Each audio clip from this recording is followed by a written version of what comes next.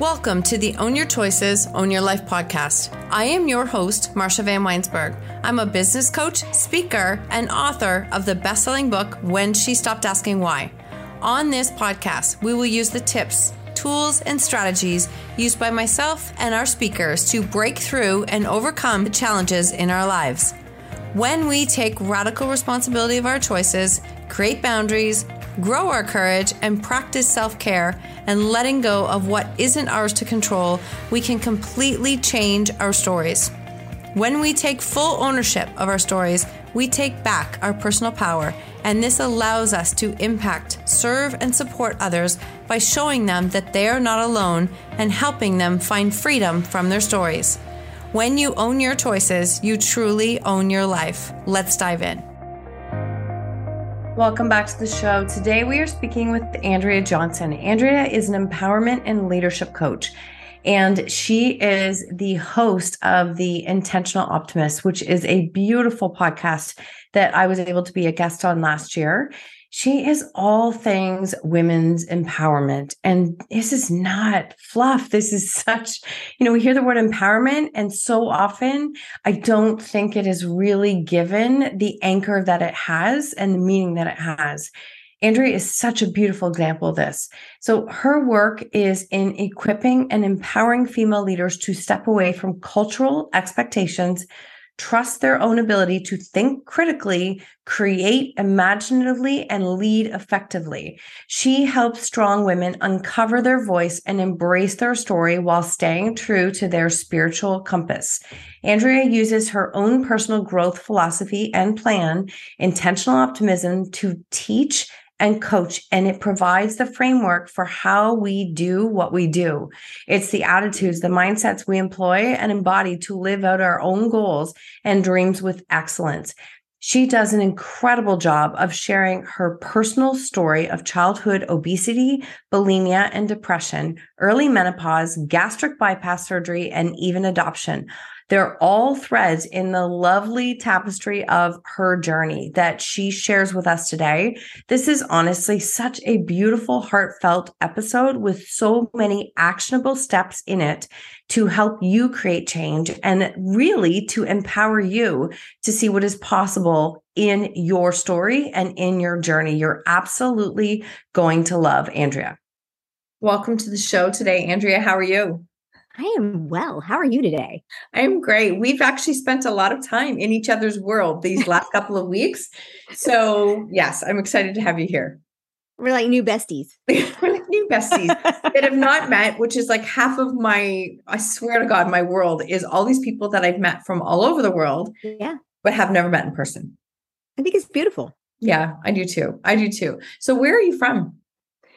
Oh, where am I from? Okay, where am I? I am near Charlottesville, Virginia. And so this is where the University of Virginia is. It's a beautiful kind of political formations of the United States here between the three presidential homes of our founders. But it's lovely right next to the Blue Ridge Parkway. Beautiful, beautiful. But that is not actually where you're from, is it? No, that's a super long story. I was telling somebody the other day, I've lived in 17 different places. But the short version of that is my dad was a pastor and then a missionary. And I was born in East Texas. Then we moved to Wyoming for him to pastor. And then my parents went on the mission field in Seoul, Korea. So I was raised all my formative years and in Seoul, Korea, in an international community. So I consider myself a third culture kid. But Texas was home for ages. And I had my grandparents' address and phone number memorized as my permanent number. If you have ever lived with a permanent residency anywhere, you know what that means. It's like in the United States, you have to have a green card. We had our little residence permit that we had in Korea, but met my husband in Texas. I've done some time in California. And I mean, I've lived in California. I didn't actually do time. And correction. And then did quite a few years in the Baltimore area. And we've been here for 11. Oh, wow. Beautiful. Beautiful. I knew you had such a moving backstory where you were in so many different places. So there's a lot of things in your story, who you are. And I love that you're an empowerment and leadership coach. Okay. Speaker and trainer. Can you do a quick intro of what does that mean? We're going to go back into your story, but what does that mean, an empowerment and leadership coach? Well, to be empowered means that you have the confidence and the ability and the resources to do what you need to do. To be a leadership coach means that I actually train other people, especially women, to lead in the way that they've been designed to do. So when I coach with women, I work to give them the confidence, the resources, and the training that they need to be able to lead in the specific way that they've been designed to do. Mm-hmm. Beautiful. And we actually had an early conversation before we started recording where we were talking about leadership. So when it comes to women and leadership, I know this is a very broad question, but what is one of the things that stop women in leadership, that maybe they play too much in their head? They don't step into the role that they actually can do. Or what are some of their thoughts on leadership? Oh, there's so many answers there. I'm going to say the number one thing in my experience, because I know you're a storytelling business coach and we speak from our experience. Yep. And we'll get into my story a little bit, but I'm a Gen X woman, right? I am just right in just in on Gen X. And I have found that for women of my generation, one of the biggest things that holds us back is that we weren't a man. And I don't think we consciously see that, but go all the way back to the Dolly Parton and Lily Tomlin movie 9 to 5. Women were in the United States, especially, have been kind of painted in this supportive role. And so being a woman who is a leader is very difficult to do without other stigmas coming along with that. I work almost exclusively with millennial women who I loved to watch break out of that, role or break out of that. But they still have some of that. They still have a piece of that because we're their parents. Mm-hmm. And we are the ones who taught that to them. I'm learning a lot about generational stuff, but I think it's very important for women to realize that we are made differently than men. We are wired differently than men. And there is nothing anywhere that's actual, real, or true that says that we can't lead in our own way without having to be like a man. Oh, God, I love that you said that. I absolutely love that you said that. No, I do, because I'm sure we have spoken a lot off of podcast time too. But I'm sure we're in a space of seeing and recognizing we are building proof every single day. There are women creating businesses, income, impact that we didn't even see 2 years ago, 3 years ago.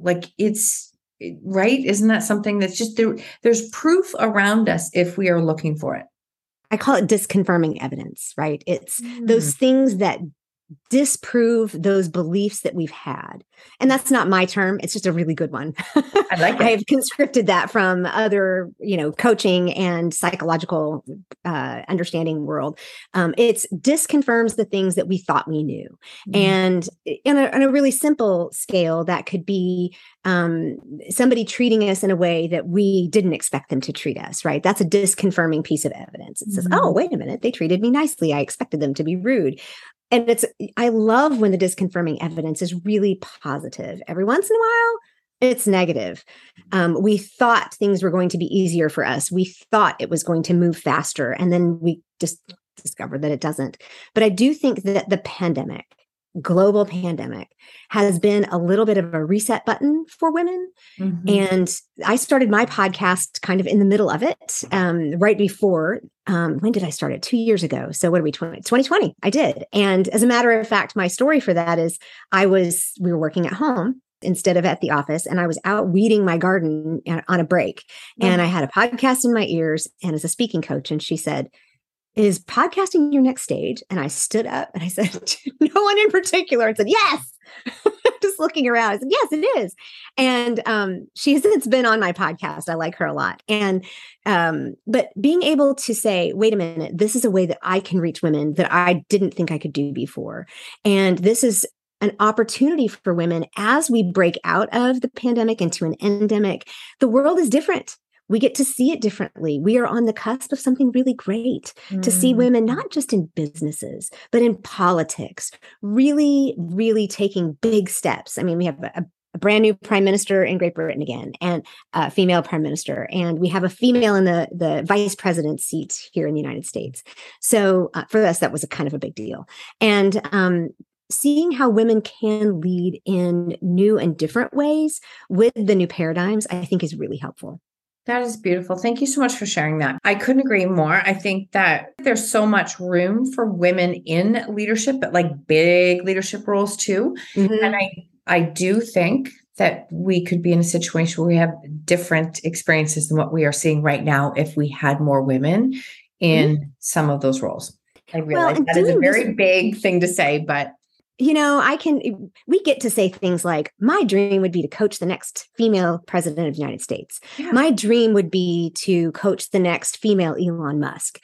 Those are my dreams. And if you go to my website, it says Empowering Tomorrow's Leaders Today. Mm-hmm. The goal is to build systems in place, build mentoring systems in place.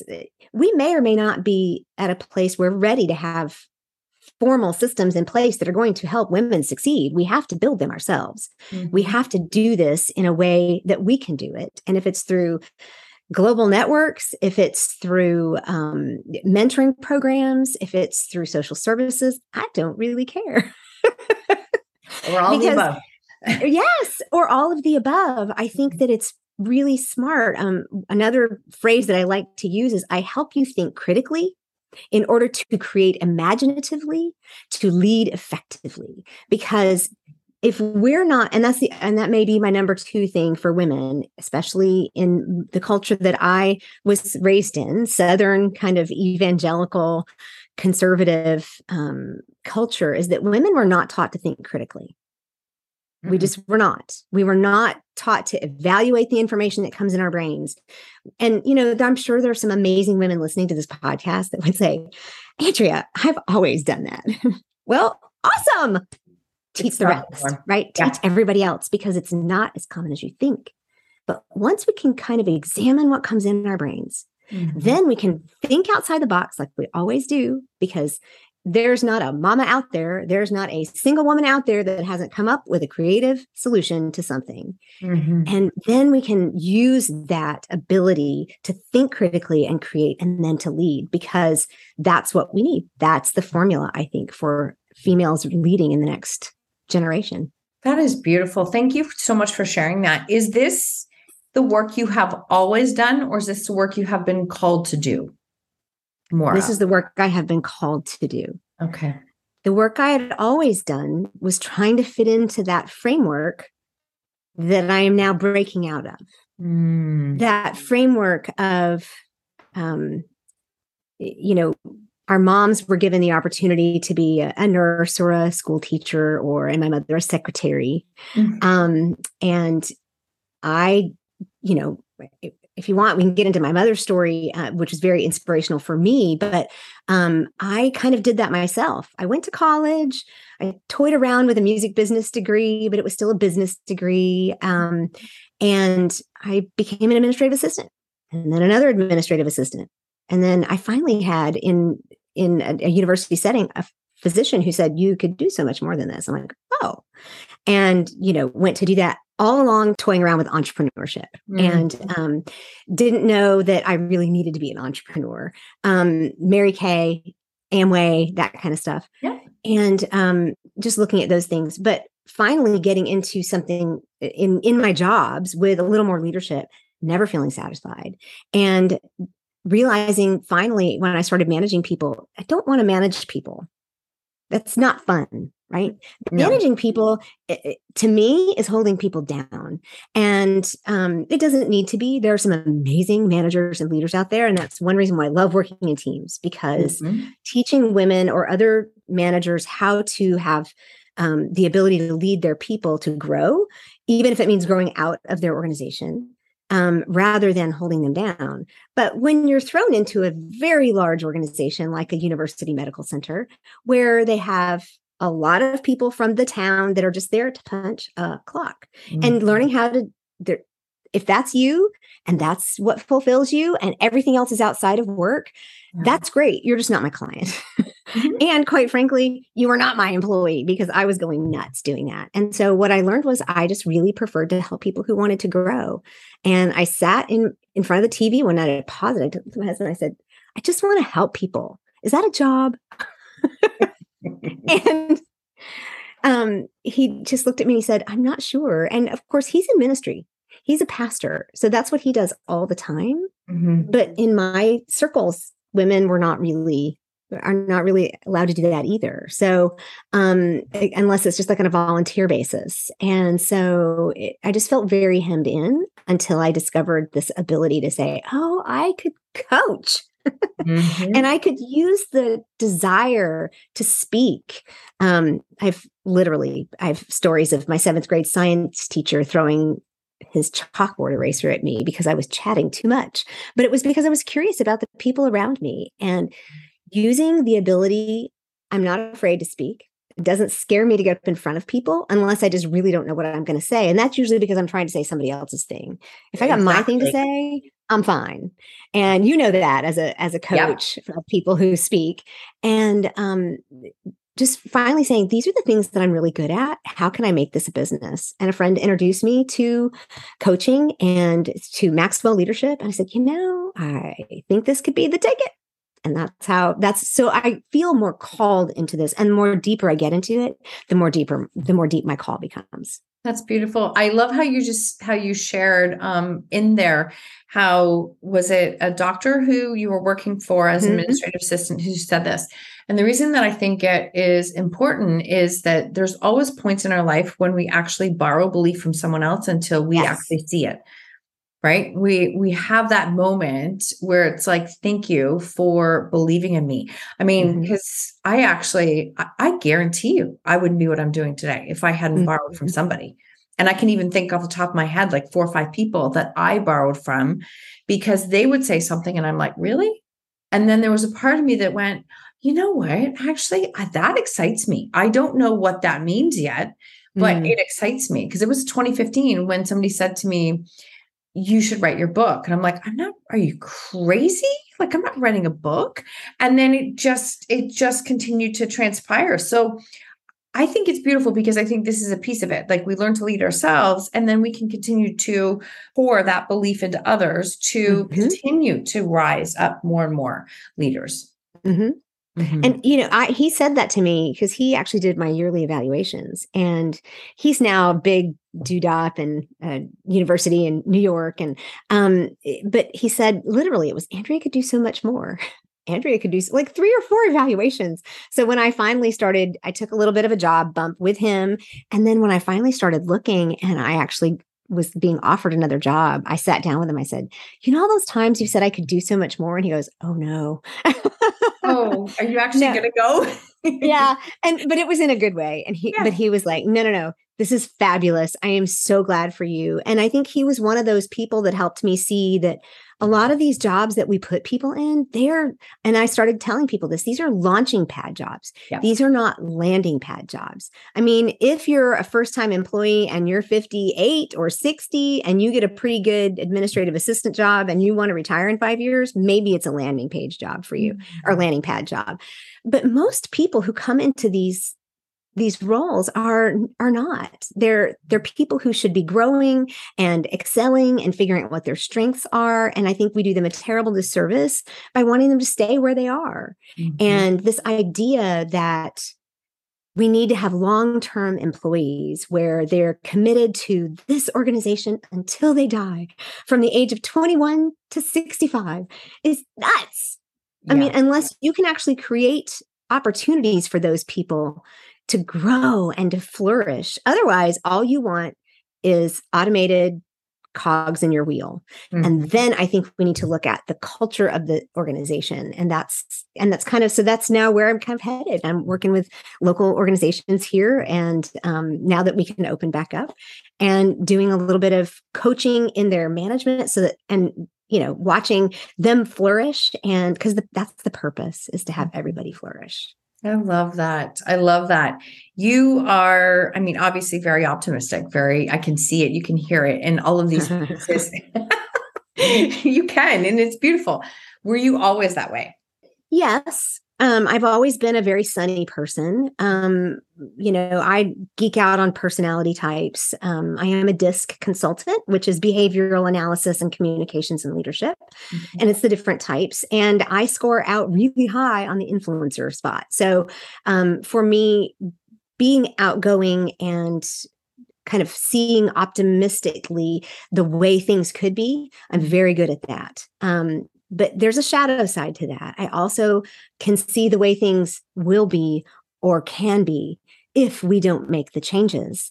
And I can get my hopes dashed because I have expectations that were never met. So, younger Andrea was a lot more sunny, but it didn't take long. That's part of my story, is that I very early on realized that my expectations were never going to be met. And the way I managed those was through food. And I developed bulimia at a very young age and put myself in the hospital for bulimia and depression after my second year of college, and turned 20 in a 12-week program. But I'd started getting tools there to figure out what I needed to do. And the more I learned about myself, the more I realized, okay, I actually have a pretty complex personality, which who doesn't? Right. But at the same time, part of that is in Myers-Briggs, I am the martyr. I am the one who will go all out for the cause. And, but I have to believe in it. And yet I'm still very encouraging. Like I call myself a professional encourager, because even if I can't make it happen, I want other people to make it happen. So I'm very invested in other people. But it wasn't until my mother was diagnosed with cancer back in, 2005 or 2003. And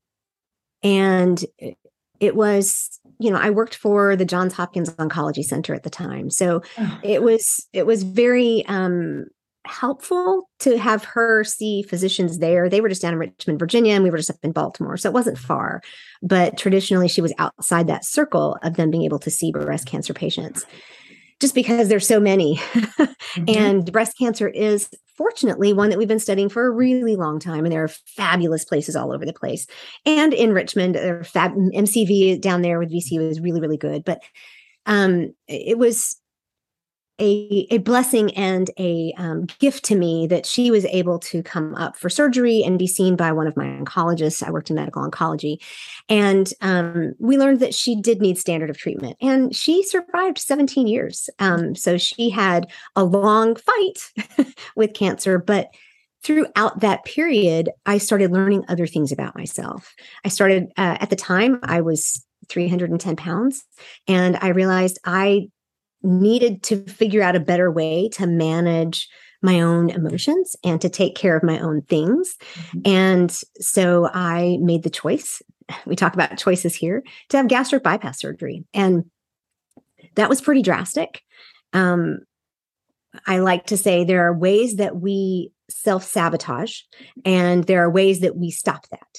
And one of them is something drastic. There are several ways that we can stop it, but one of them is doing something drastic. And as someone who's dealt with substance abuse in your family, there are ways to do that drastically and ways to not do it drastically. Yeah. But I knew for myself that if I didn't have a really specific and strong tool, I would never be able to conquer this aspect.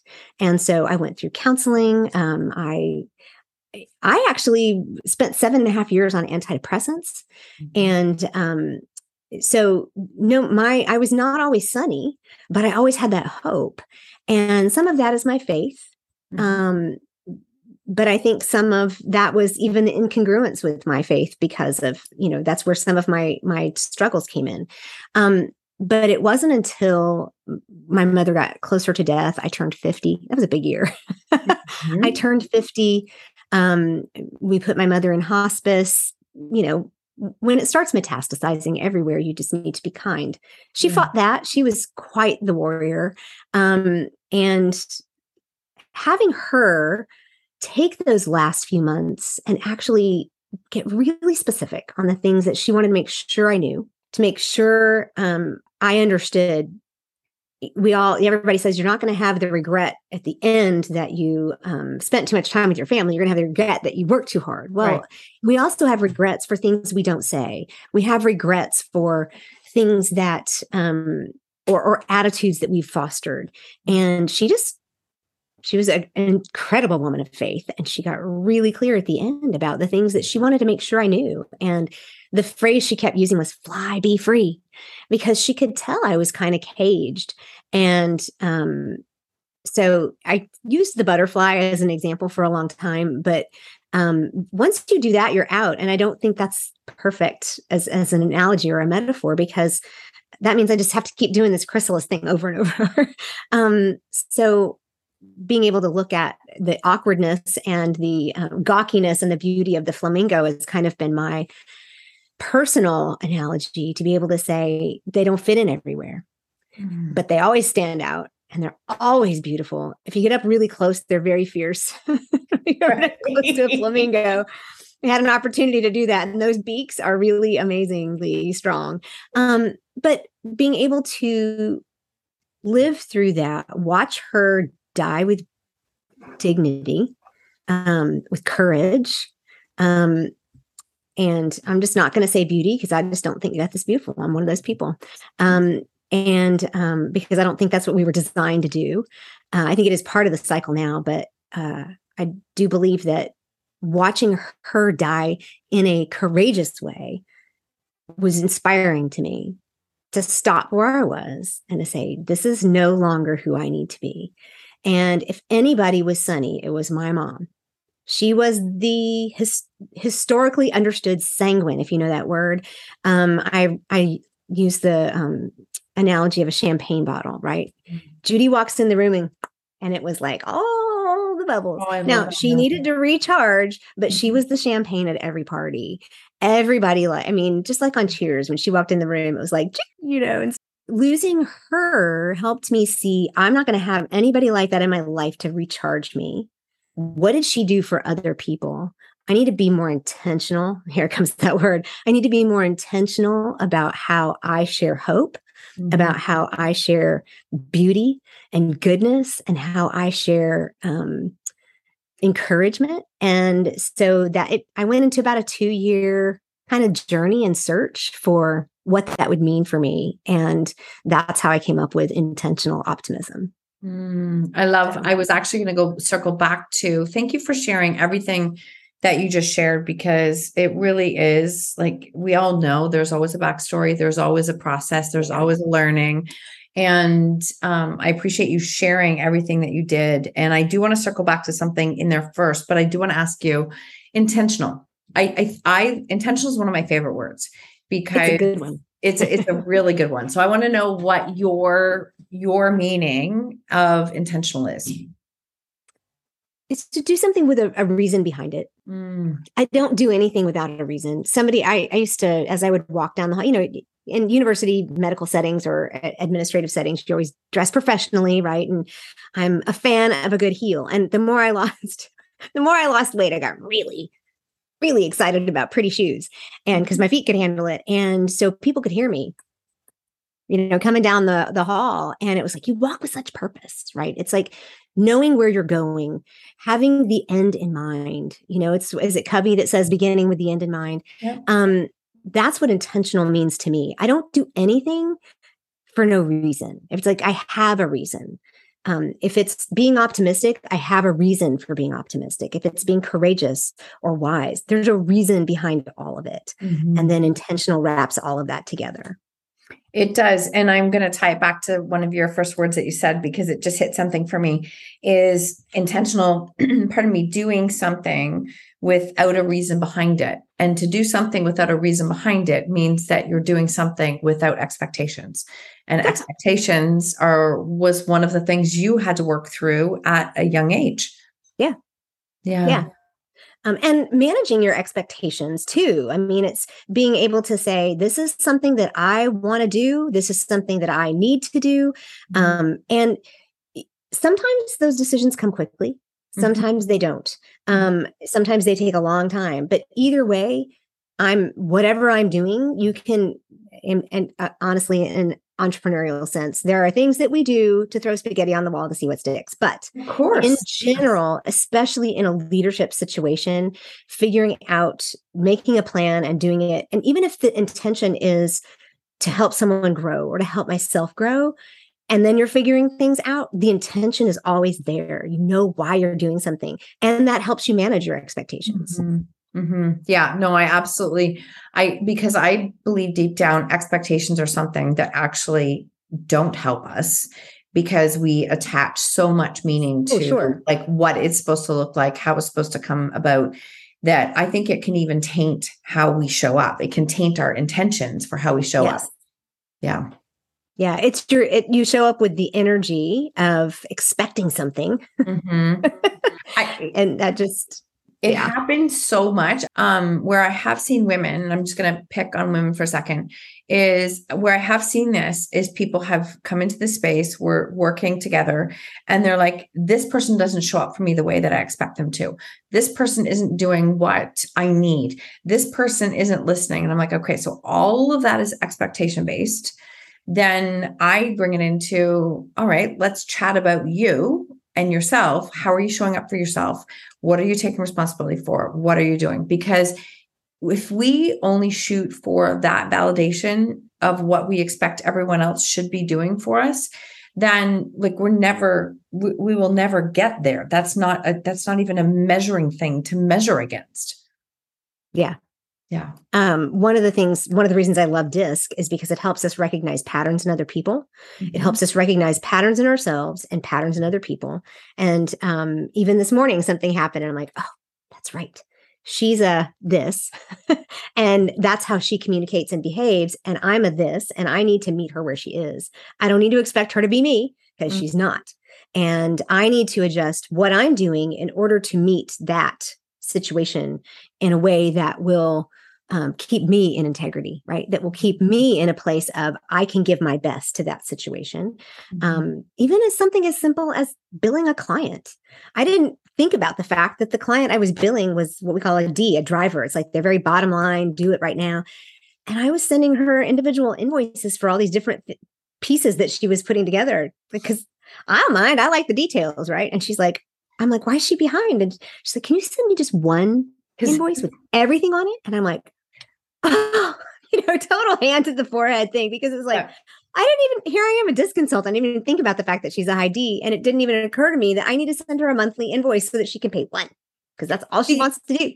Oh. So just understanding other people, or even being able to recognize in other people. And, your framework too is letting them own their stuff and me own my stuff makes a difference. That's how we can talk about whether or not managing expectations is an actual thing, but it means that I don't expect anything from them that they can't give.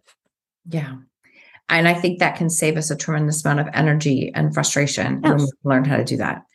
Yes. I have never done the DISC, so I have no idea where I am. Oh, so you probably have an idea, but I will definitely look it up. But I have no idea whatsoever. Yeah. Well, we'll take care of that. All right. I will actually, and I was going to say, is there a link I can put in the show notes for people if they want to learn more? I think that's a good idea, because this also comes back to a conversation that we have had multiple times. And it is a conversation I have with clients, is that sometimes we are constantly, especially in this entrepreneur space, trying to find the best strategy, the best program, the best thing to help us, take our business to the next level, whatever that is. And I mean, I believe in mentorship 100%. I'm 100% behind the right mentorship, making decisions for the right reasons, not from a lack space, but really in that space. But what can happen sometimes is that we get when people ask me, what do I need to do next? And I'm like, well, how can you learn more about yourself? How can you learn more about yourself? How can you learn what maybe your strengths are that you didn't even know you had? Or how can you learn how to get support with areas that aren't your strengths? I don't even like the word weakness, but getting support. I don't like it. So it's interesting, because I'm always like, well, what can I do to learn more about myself? And it's never to put myself in the box. It's to learn more about myself, to learn how I interact. So I think this is an interesting conversation when it comes to leadership. As we were saying before we even started to record, is one of the things that's so important is understanding, like, how are you leading yourself on a daily basis?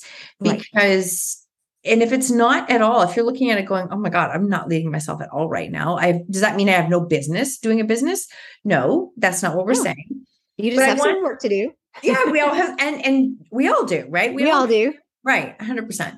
So I would just love it if you have anything that you want to add now that you haven't added about leading ourselves and recognizing where are we falling short that we could improve on ourselves. I do. I have all kinds of things to share with you. First of all, I will tell you, I have a free resource that's called a DISC cheat sheet.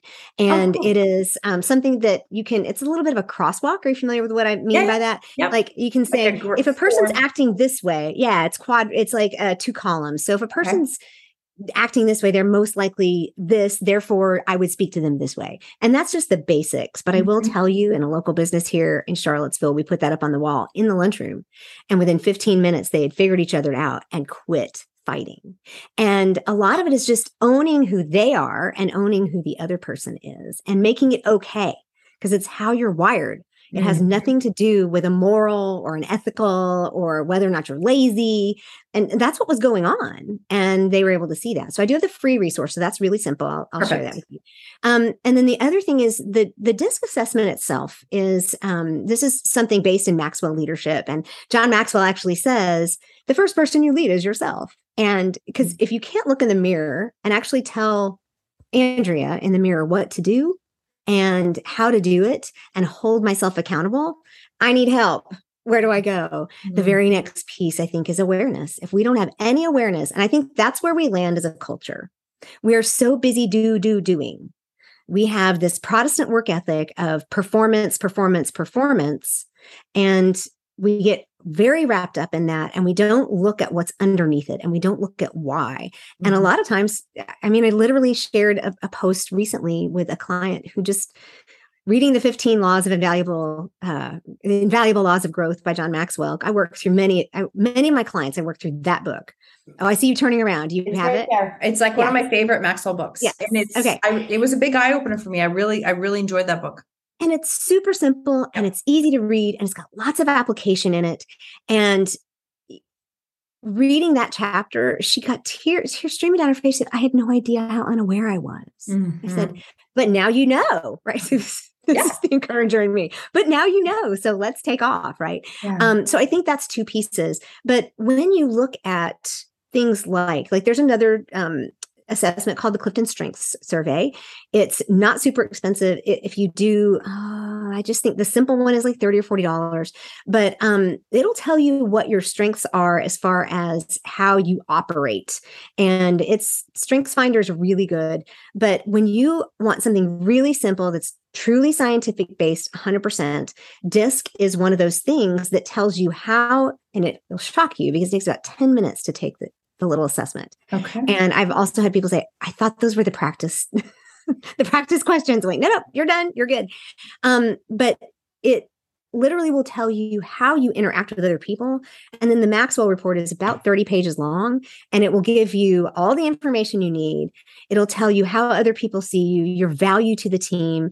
Because it's leadership focused, it gives you it's called a power disc. It gives you 7 areas of leadership where you already exceed, or maybe you need some challenges, work on some challenges. And what we do as leaders and leadership coaches is we work with people, especially in teams, we don't work on people's weaknesses. We don't work where people don't have a high aptitude. We take them and we put them in their area of strength, and then we mitigate or we augment in order with the team to kind of help it work better. Like the women that work with me don't have my strengths, thank goodness, because we would all be fighting for the limelight, right? Oh my God, you just hit something that I learned this one the hard way, as most of us learn our lessons the hard way, is when I had my very first partnership business. Joined with friends. And we were very similar and very different.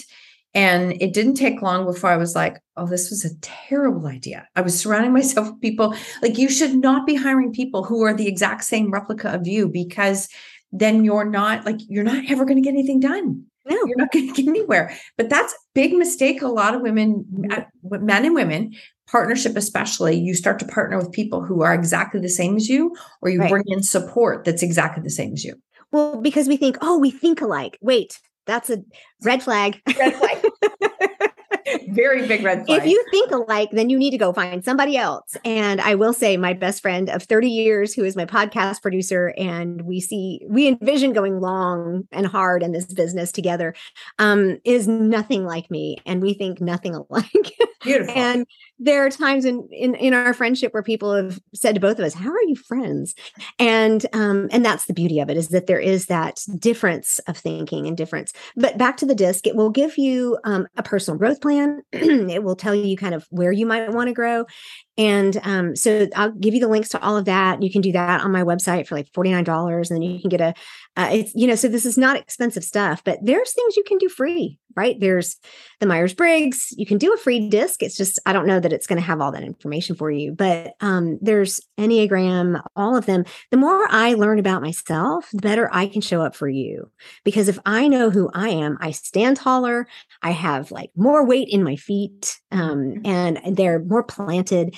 And it always helps to know myself. Now, I don't need to spend all of my time doing that. No. Because, anything in extreme, quote, Benjamin Franklin, anything in extreme, it's like everything in moderation. But at the same time, the more we learn, the more we know. And the more we know, the more we grow. So.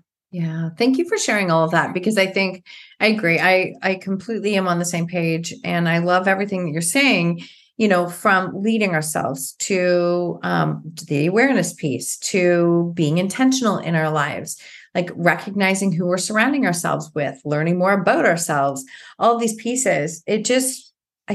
What I want to ask you then, does everybody have a leader inside them? Oh, yes.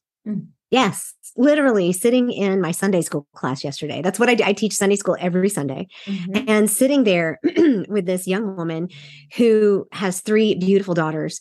And,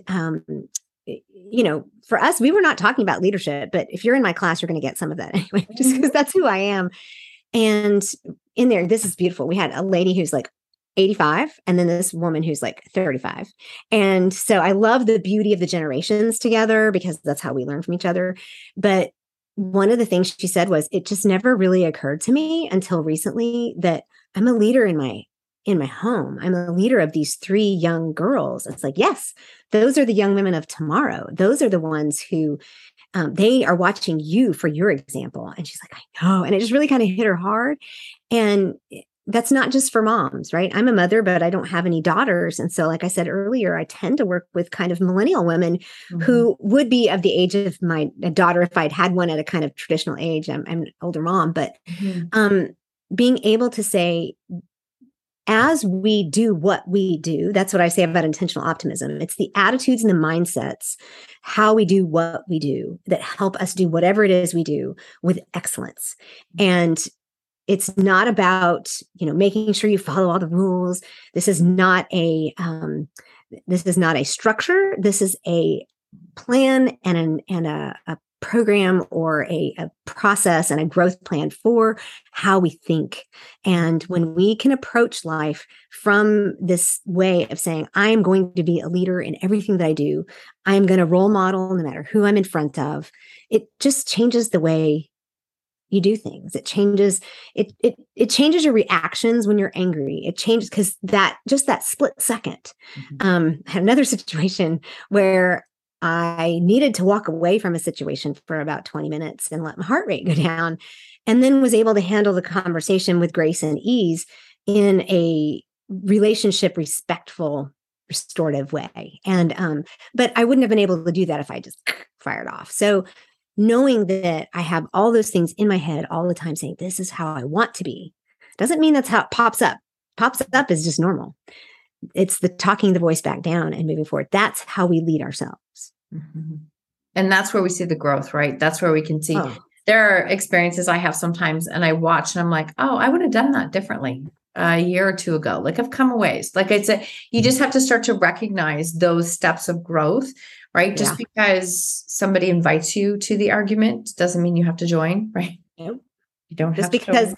and we had a counselor, my husband and I did counseling together back before my surgery. And then I had a counselor throughout my entire surgery. So that's another plug. I love working with gastric bypass patients too, because I think that it's become a very common surgery. I'm just going to go on this little tangent. It's kind of very common surgery, and nobody's putting counseling in there anymore. And nobody's addressing the fact that we don't get to be, for me, 310 pounds for no reason. Right. And I'm not even 5'2", y'all. So if you're not catching this on video, I'm a very petite person. Our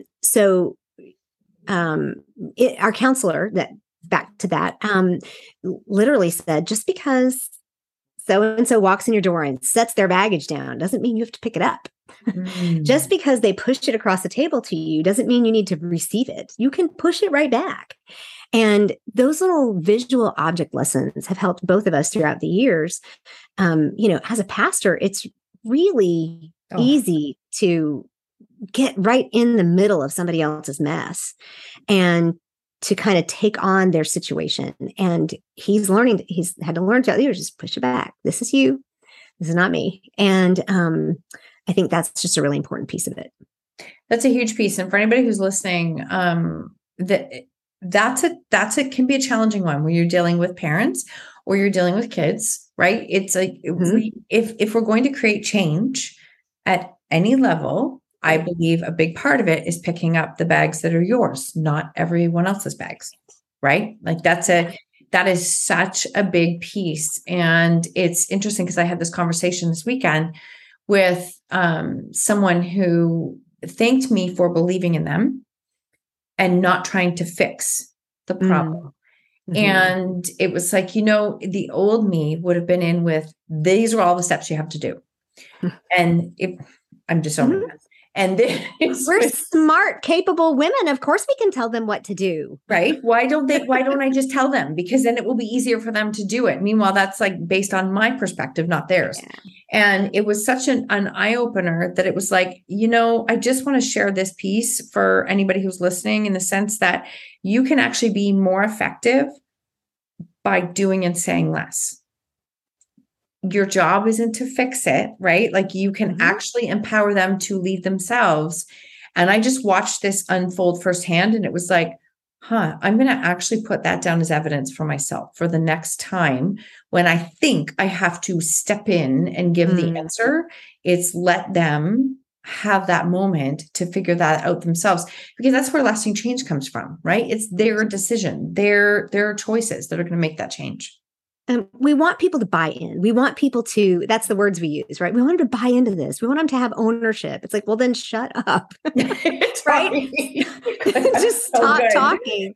And I had to learn this as a manager. I've had some hard conversations, and I had a hard conversation yesterday, and I learned being a manager that a lot of times if you just let somebody just keep talking, and you might need to drop something in there every so often.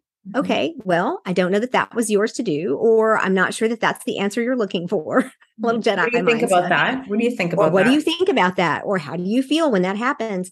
And just allow them to just keep talking. They will figure it out. And that's what happened with my staff. And I just literally, I was sharing with a friend. I said, if I hadn't learned that with my staff, I wouldn't have been able to have this conversation yesterday, where this other person was able to go, oh, I see where you're going there. I think that I could have done it this way better. I'm like, thank you.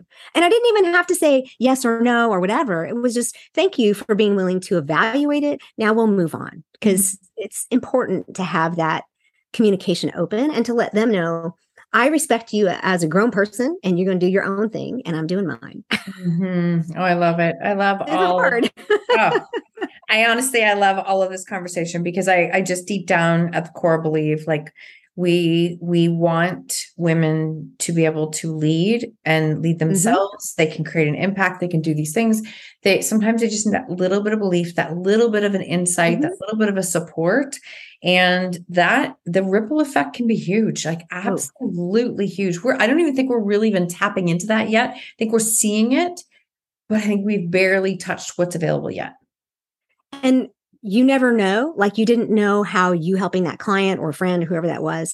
I actually, as a hiring manager, because I was hiring for administrative assistants, saw a lot of resumes come across my desk. And there was one girl that was a lawyer, and she was applying for this job. And I'm like, I have to meet her. And so I did.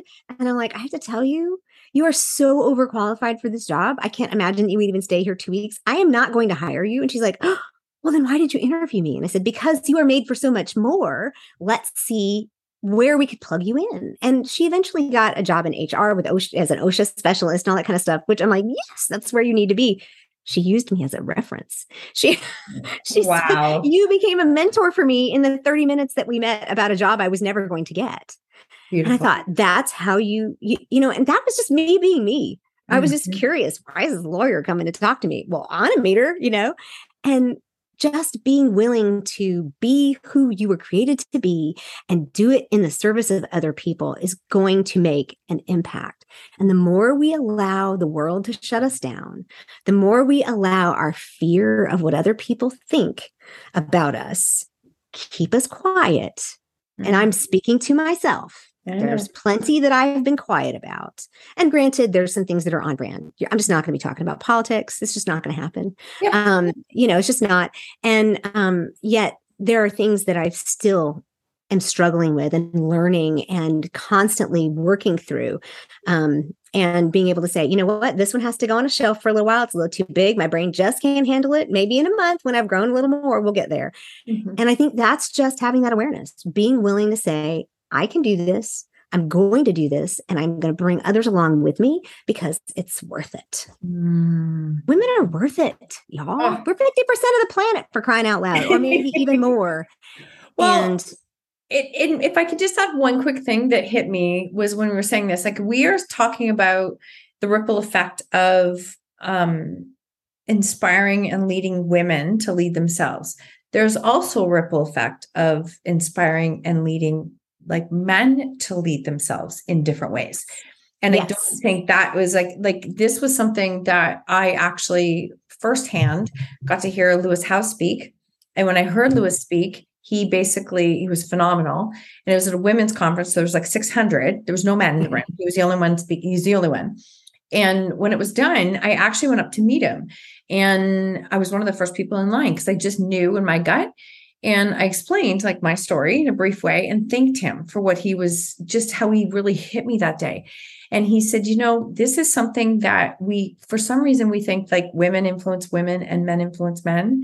He said, we're missing some of the boat. He goes, we're leaving so many males behind because they're not in this environment, learning and growing together. But what I can do as a man is I can inspire the moms here of boys to lead them, like let them lead themselves. And it was just this moment of, yes. So I think the leadership, it has such a opportunity to span so far, not just in our own genders.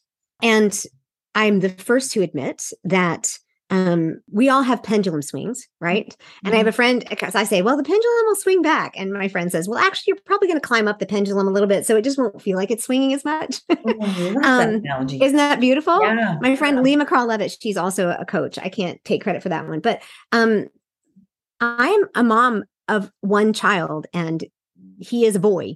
And I don't want him to fall into the trap of this toxic masculinity. Now, I have a husband who doesn't fit in that mold either. So we work together in that area. But, you know, he's still in the public school system and he's still getting these things in YouTube and wherever. And being able to, speak into him. But for me, my job right now feels very feminine centered. Very feminist centered. Who knows? It may swing back, and I might open up to men later. I just spoke with another woman who that was her path, is that she started with women, and now she works with everybody. Because it is so interesting to me hearing people like Jason Baldoni say, you know, where were the men that we needed to help us be this way instead of that way? And so he's trying to do that, but at the same time, I have that responsibility in my home. And I think partly I'm just learning how to do that in my home. I drive him to school every day and he gets coached all the way to school. Oh, yeah. You know, it's like, if one word could describe how you want to show up today, what's it going to be? What are you excited about? What are your potential challenges? Let's talk about what are the intentions you're going to set. And he's just eating it up right now. And, you know, he's going to be 14 in December. So I like middle schoolers. They're still moldable. So I figure I'll just kind of put all this in there. Opportunity, because once he hits the high school 15, 16, I know there will be a cognitive change. There will be a developmental change where he's like, could you stop talking? So I'm taking advantage of it while I can, but I completely agree. Yeah. They will circle back around though in ways. Cause I mean, for the longest time, right? Yeah, we did. Mm-hmm. And for the longest time, it's like, even with my son would say, I'd be like, you should read this, like do that. And if I suggested, no. Yeah. And it wasn't that much longer, like it was a year or so ago when I got a message saying, Mom, could you recommend some books for personal development? Because I really think, and I'm like, sure, I'd love to. Like I have this list saved. I have this list that I've given you 4 times. Here you go. Just be kind and don't forward it after. Just like redo it, cut and paste. Yep. It does not matter. This is not a time to prove that you were right. This is not going to serve anything. So, I absolutely love this conversation. I know that we will continue to have more conversations.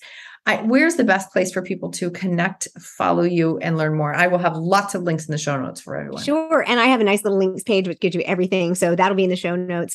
theintentionaloptimist.com is my website. From there, you can find me I'm on Instagram, LinkedIn. I actually am becoming more and more focused on LinkedIn, partially because of the women that I kind of serve and the institutions that I serve. But Instagram, TikTok, all of it. We were talking earlier about YouTube. You've just recently been on my guest speaker series, which is all on YouTube. And it's just a lot of fun. I'm all over Facebook too. So I'm kind of everywhere. I just like it. It's just fun. Well, and if you can keep it fun, then that is actually when a lot of that's when it gets easy. It's when we're trying to force it to happen, right? To happen. Yeah. You and I were just talking about how we're on TikTok, which if you would have told me a couple of years ago I'd be doing that, I'd be like, not a chance. Over my dead body. No, like not at all. When you're on there now, like there's all ages. And it actually is, if you just have fun, don't have any expectations, your messages can land with different people. So this is all part of the growth. But yes, we were having a good laugh about that. You definitely need to curate your feed. Oh, yeah. No, because there's some things I'm like, no, don't want to see this. But there's some really good kids out there. I'm just calling them kids. There's one dude that's like a high school senior about ready to graduate he's millions and millions of followers, and he's a TikTok specialist. And maybe I'll share his stuff, but I share his things with my son because my son wants to be like a YouTuber. So I'm like, this dude makes millions of dollars a year as a high school senior, but he does a day in the life and he shows how he's going to class and he's doing all of his work. Oh, I love that. Oh, and I'm like, yeah. So I'm using it against him. I love it. Absolutely love it. Well, I have loved this conversation, and everything, like I said, everything will be in the show notes. People will be able to reach out and connect with you. I have one more question for you, and it is, what lesson in life are you most grateful for? What lesson in life am I most grateful for? Gosh, I hate it when guests do that. They repeat the question back because they don't have an answer yet. It happens almost every episode, so it's all good. I think today I would say the lesson that I actually do have a message, and that it may not be for everybody, but I was born with it and I was created to do it. And my favorite Bible verse is Ephesians 2:10, where he talks about, I created you beforehand to do specific things in Christ Jesus. And so for me to be able to see that and to be able to say, and I even have it on my phone, it says, I'm free to be me.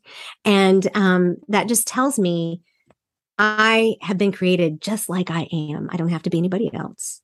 And that's good. It's not just okay. It's good. And it helps people. And I think that learning that has been you've heard some of my stuff.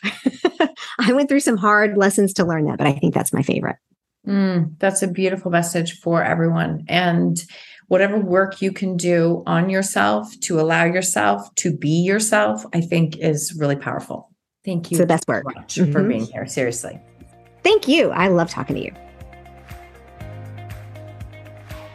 Thank you so much for tuning in to the Own Your Choices, Own Your Life podcast. If you loved this episode, please submit a rating and review on iTunes, and please share it with someone you think could benefit from hearing this message or this podcast. I love connecting and meeting you, so please screenshot the episode and tag me on social media or Instagram stories at Marsha Van W. And until next time, remember, when you own your choices, you truly own your life.